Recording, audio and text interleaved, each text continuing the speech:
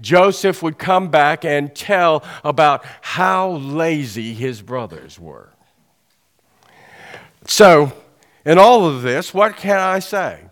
Joseph did not make himself Mr. Congeniality in the family, but instead really began to raise the ire and also provoke jealousy among his brothers, who are the 12 sons of Israel. And so today we begin the second of those stories, and the scripture reading is the 37th chapter of Genesis, beginning at verse 12. And this is rather a lengthy reading, and I invite you to listen to its words. It tells a story, and it is a story to be heard. Now his brothers had gone to graze their father's flocks near Shechem. And Israel said to Joseph, "As you know, your brothers are grazing the flocks near Shechem. Come, I am going to send you to them." "Very well," he, that is Joseph, replied. So he said to him, "Go and see if all is well with your brothers and with the flocks, and bring word back to me." Then he sent him off from the valley of Hebron. And when Joseph arrived at Shechem, a man found him wandering around in the fields and asked him, "What are you looking for?" And he replied, "I'm looking for my brothers. Can you tell me where they are grazing their flocks?" "They have moved on from here," the man answered. "I heard them say, 'Let's go to Dothan.'" So Joseph went after his brothers and found them near Dothan. But they saw him in the distance, and before he reached them, they plotted to kill him. "Here comes that dreamer," they said to each other. "Come now, let's kill him and throw him into one of these cisterns and say that a ferocious animal devoured him. Then we'll see what comes of his dreams." When Reuben, who is the eldest born son of Jacob, when Reuben heard this, he tried to rescue him from their hands. "Let's not take his life," he said. "Don't shed any blood. Throw him into this cistern here in the desert, but don't lay a hand on him." Reuben said this to rescue him from them and take him back to his father. So when Joseph came to his brothers, they stripped him of his robe, the richly ornamented robe he was wearing, and they took him and threw him into the cistern. But the cistern was empty, and there was no water in it. As they sat down to eat their meal, they looked up and saw a caravan of Ishmaelites coming from Gilead. Their camels were loaded with spices, balm, and myrrh, and they were on their way to take them down to Egypt. Judah said to his brothers, "What will we gain if we kill our brother and cover up his blood? Come, let's sell him to the Ishmaelites and not lay our hands on him. After all, he is our brother, our own flesh and blood." And his brothers agreed. So when the Midianite merchants came by, his brothers pulled Joseph out of the cistern and sold him for 20 shekels of silver to the Ishmaelites, who took him to Egypt. When Reuben returned to the cistern and saw that Joseph was not there, he tore his clothes. He went back to his brothers and said, "The boy isn't there. Where can I turn now?" Then they got Joseph's robe, slaughtered a goat, dipped the robe in his blood, in the blood of the goat. They took the ornamented robe back to their father and said, "We found this. Examine it to see whether it is your son's robe." He recognized it and said, "It is my son's robe." Some ferocious animal has devoured him. Joseph has surely been torn to pieces." Then Jacob tore his clothes, put on sackcloth, and mourned for his son many days. All his sons and daughters came to comfort him, but he refused to be comforted. "No," he said, "in mourning will I go down to the grave to my son." So his father wept for him. Meanwhile, the Midianites sold Joseph in Egypt to Potiphar, one of Pharaoh's officials, the captain of the guard. May God bless the reading and hearing of this, the story of Joseph's, how shall I say, being sold into slavery. Now, my sermon this morning is entitled, "Getting Rid of a Problem." Isn't it interesting that when you even asked our children, they obviously know that what a problem is of some type? It becomes obvious. Oh, a problem. And it takes simple forms, if you will. But for many of us, as we get older in life, we are faced and we have many different problems that come into our lives.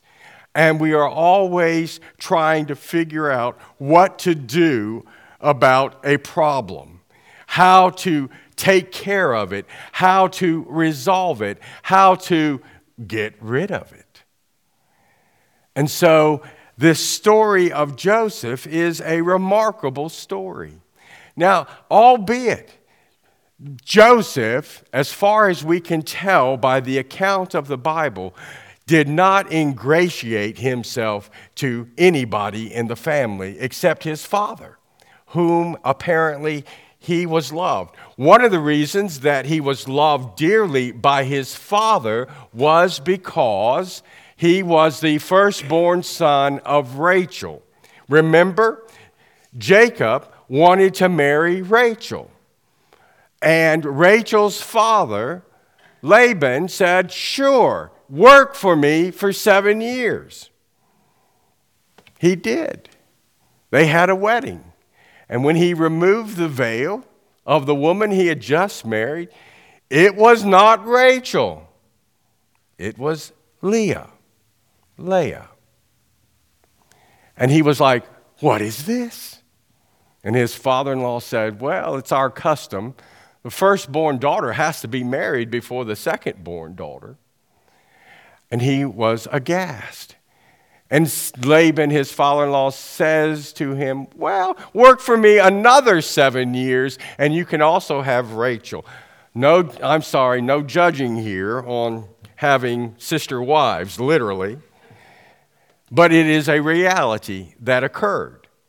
Not only that, but Jacob would also get their 2 handmaidens in marriage as well, and ended up with 4 wives. And from those 4 wives, the 12 sons of Israel were produced. And from that, Rachel, her firstborn, was Joseph. And so this was the woman that he especially loved. And this was her firstborn son. And he especially loved him. And so he showed favoritism to this child. Great favoritism. And so, for whatever reasons, because they were made to feel second class, or perhaps because they had to work the fields and keep the flocks, and Joseph paraded around in this especially nice coat, and then would tell his father all of their failings and lackings when he would see them. You can see how for his brothers, he was a problem. He was a problem. So they are out taking care of the flocks, doing what they have to do, and Joseph is sent by his father to go see what they're doing and to make a report back. And so when they see him from a distance, and it's one of those things, that coat would have distinguished him. They see him from a distance. They're out in the fields. They're not near home. Somebody says, we can take care of this. Let's kill him. Now, for many of us, that is just a very bizarre thinking. To get rid of a problem, we'll just kill him, and he won't be a problem to us anymore. And so they plot. It is only the eldest born, Reuben, who says, oh, no, we can't do this. You guys are crazy. You know, I know what Joseph is, but we can't do this. And so he tries to save the boy. And in the end, what happens? Well, they get an out. We don't have to kill him, but we can pretend like he's dead, and we'll send him off as a slave to Egypt, and we'll never see him again. That is their thinking. And so it happens. Off he goes. They come back, they take the coat, they've dipped it in the blood of a goat they slaughtered, and report to their father, he's dead. And they let their father mourn.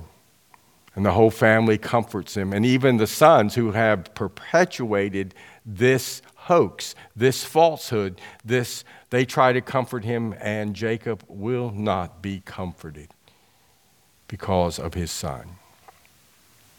But they took care of a problem.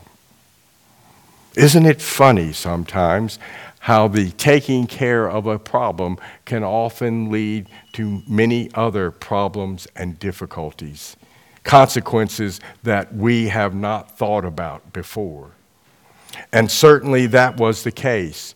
So overcome by the desire to get rid of Joseph, his brothers never thought about how it would affect their father or their lives in that regard, other than he wouldn't be around to be a pain in the particular hind portions of a person's body.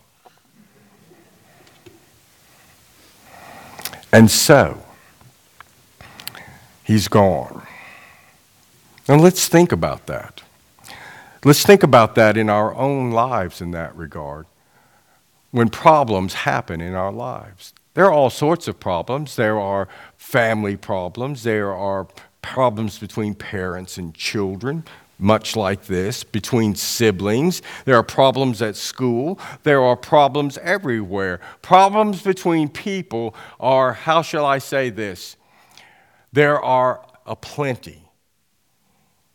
You're never lacking for those sorts of problems. They're always there. And how we come to deal with them tells a lot about how we see a problem and how we think we can fix it. Sometimes we do fix problems very well in life. And other times our solution to a particular problem just ends up compounding it and making it worse, making it more difficult. But we thought that it would solve the problem. It's very interesting. You know, this story about Joseph and his brothers is one of the great truths of life. Is that sometimes we just want to get rid of a problem because we don't want to deal with it. We don't want it around anymore. We want to say, that's done and over with. Now, there's certain things in life that are more difficult to deal with, but sometimes problems aren't. You know, one time in high school, I got into a lot of trouble. And it had to do with telling my dad something about the police. And let's just say that what I told was not accurate.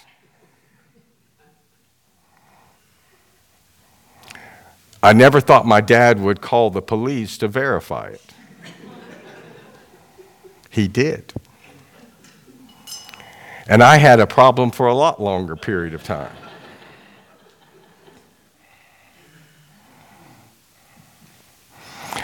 And the worst of that problem was, for about 2 weeks, my dad would rarely speak to me.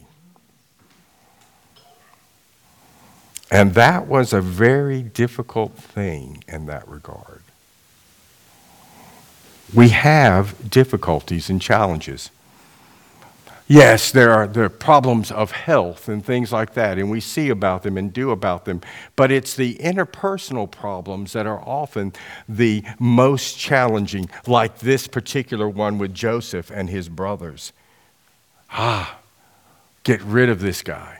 He has not done us any favors, and he is nothing but a dreamer, and he's Dad's favorite guy, and he just is a problem for us. Look, Ishmaelites, we'll get rid of him. And off he goes to Egypt. Now, as I said, this is a great story from the Bible, and it points to other things. If we turn to the New Testament, let's think about something. Everybody loved Jesus, for the most part. Everybody loved him. The people liked him.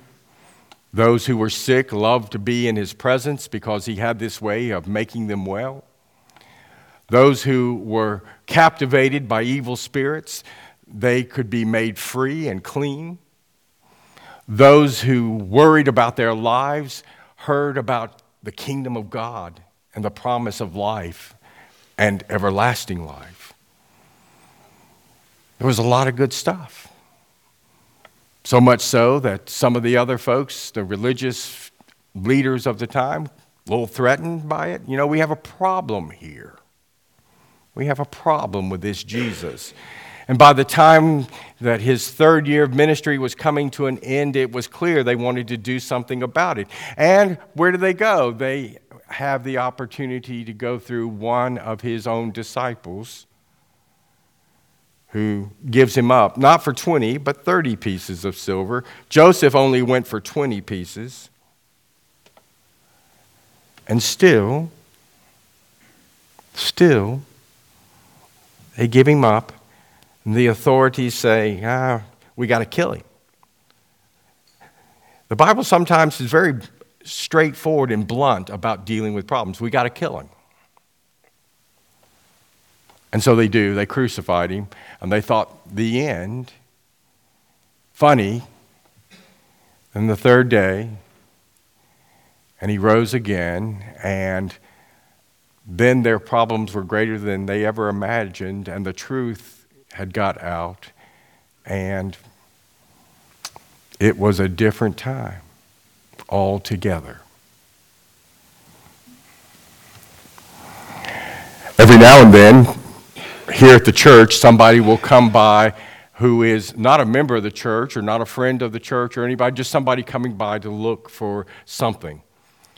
Most of the time it's money or something, gas or something like that. And, you know, over the years, I used to be very, well, sit down, let's talk at length about this, you know. Let's see what your problem is. Well, 2 hours later, you've heard all the problems, but you haven't solved anything. And what they really need is just somebody to give them something. And so you give them something. Bag of food, take them, buy a tank of gas, give them a card. Sometimes I just open my billfold and give them whatever money is in my billfold, which is never very much. And I've solved their problem. And in a sense, I've solved my problem, but most of the time, they're not coming in the sense to, what is God going to do for me? How can I get my life right? It's none of that. It's just I need some help right here and now. I need something here and now, and you address it. Is it right? Takes care of the problem. But what about in our lives? What about in our families? It is always important in our families to go the extra mile, to turn the other cheek, to keep channels of communication open. It is always important. When we fail to do that, we are maybe solving a problem, but creating something else down the road. Maybe a regret, maybe a heartache, and maybe that still will occur. But what we often forget and what we often neglect to think about is what is God doing in the midst of all of this? What is God doing in our problems? Here, the brothers of Joseph didn't think God had much of anything to do with what was going on. That is a radical thing to think, well, God doesn't have anything to do with this. When we as Christians, as believers in God, as followers, we know that God is intimately involved in life, including our own lives. But sometimes we thought and we think, we don't need God. I can take care of this. And we fail to consider that God has brought a problem into our lives for a purpose or for a reason. Can't we just live our lives free of problems? Can't we just live our lives free of difficulties? Can't we just live our lives where everybody loves each other and gets along together? Well, they tell me that happens in heaven, but not here. Not here. Here, we have to deal with them.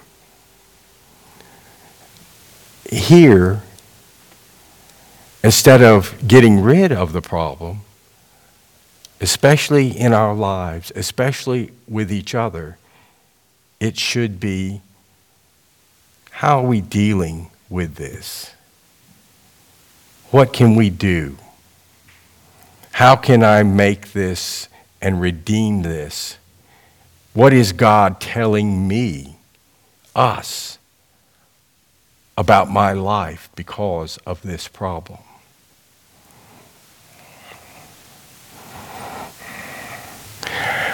Now, let me say one other thing. Joseph is not an innocent party in this. You know, if Joseph had had any real thought about it, he could have been a lot more, how shall I say, humble about all this. He could have said to his brothers instead, I've had this dream, and in this dream you all bow down to me. He could have said something, I've been having these dreams, and I just don't understand them. Let me tell you, what do you think that means? Now, his brothers may have still felt the same way. They're not innocent by any stretch of the imagination, just as none of us are innocent. And who would have ever thought that killing Jesus would have led to salvation for all who believe in his name? Who would have thought selling Joseph off to Egypt would have one day saved the people of God?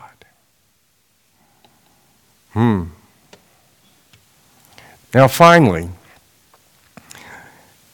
there's one other thing about problems here that we need to recognize. God gives us sometimes or presents us with problems so that we might trust more in God than in ourselves. Trust more in the providence of God and the purposes of God than in our own made purposes and providences. That God may have something going in this. It is very difficult to recognize that. And sometimes people don't recognize it until way after the fact. Still, for Christians, for those who believe in God, For those who hold Jesus as Lord and Savior, we cannot look at anything that happens in our life and not ask, what is God doing in this in my life?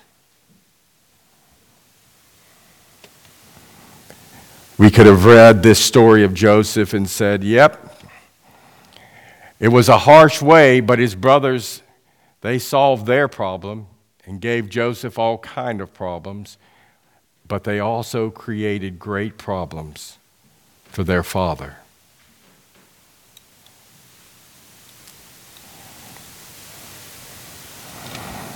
So, look at what God is doing in your lives. Look at what God is trying to accomplish in your relationships. Look at what God is trying to do with the things, the difficulties, the challenges that you have, and trust in God. Now, that's not to say that you don't try to work out equitable solutions.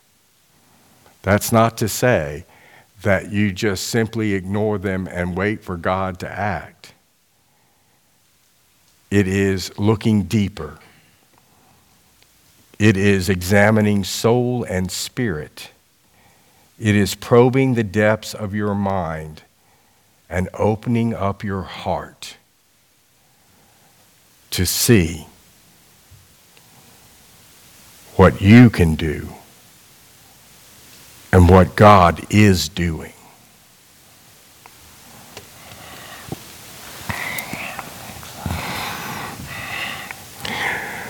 Well, Joseph got a raw deal, and God used that raw deal decades later to save his people. Never, ever underestimate the power and the purposes of God in our lives and in dealing with one another. Amen.